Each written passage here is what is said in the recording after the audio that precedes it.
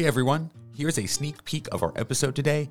The full episode can be found on the Daydreaming Podcast Dreammaker's Apple subscription feed, which is currently available on a 2-week free trial. Parents, if you are looking for full content and to support the independent writers and narrators on the Daydreaming Podcast, click the subscribe button. Hope you enjoy.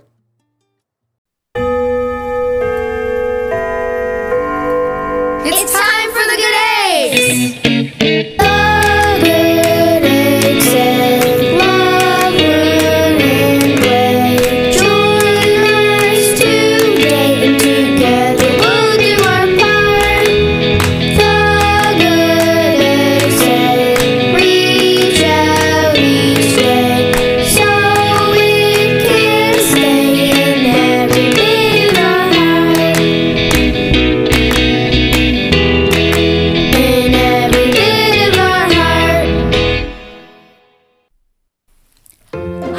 Welcome back.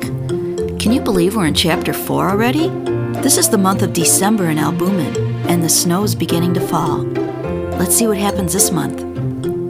The blue skies turned gray, and the days got shorter as specks of glistening snowflakes fell to the ground. A fresh blanket of snow always brought an added feeling of peace and happiness to Albumin. Gregory was happy to be out of his cast and walking on his own.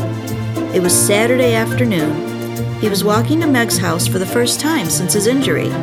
It would be fun to spend a day with his friends at a house other than his own. Gregory and the rest of the eggs arrived at Meg's and decided to play a game of cards. "Go fish," said Meg. Sigourney took a card from the pile. She added it to the already overflowing cards in her hands. "Meg, I don't think I have a chance of winning this game," Sigourney laughed. "That's how the game goes, Sigourney. Stop whining about it." Benedict snapped at Sigourney.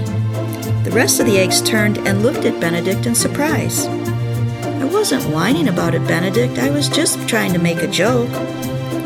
The game continued for a while, but everyone's cheerfulness seemed to have left the room after Benedict's outburst.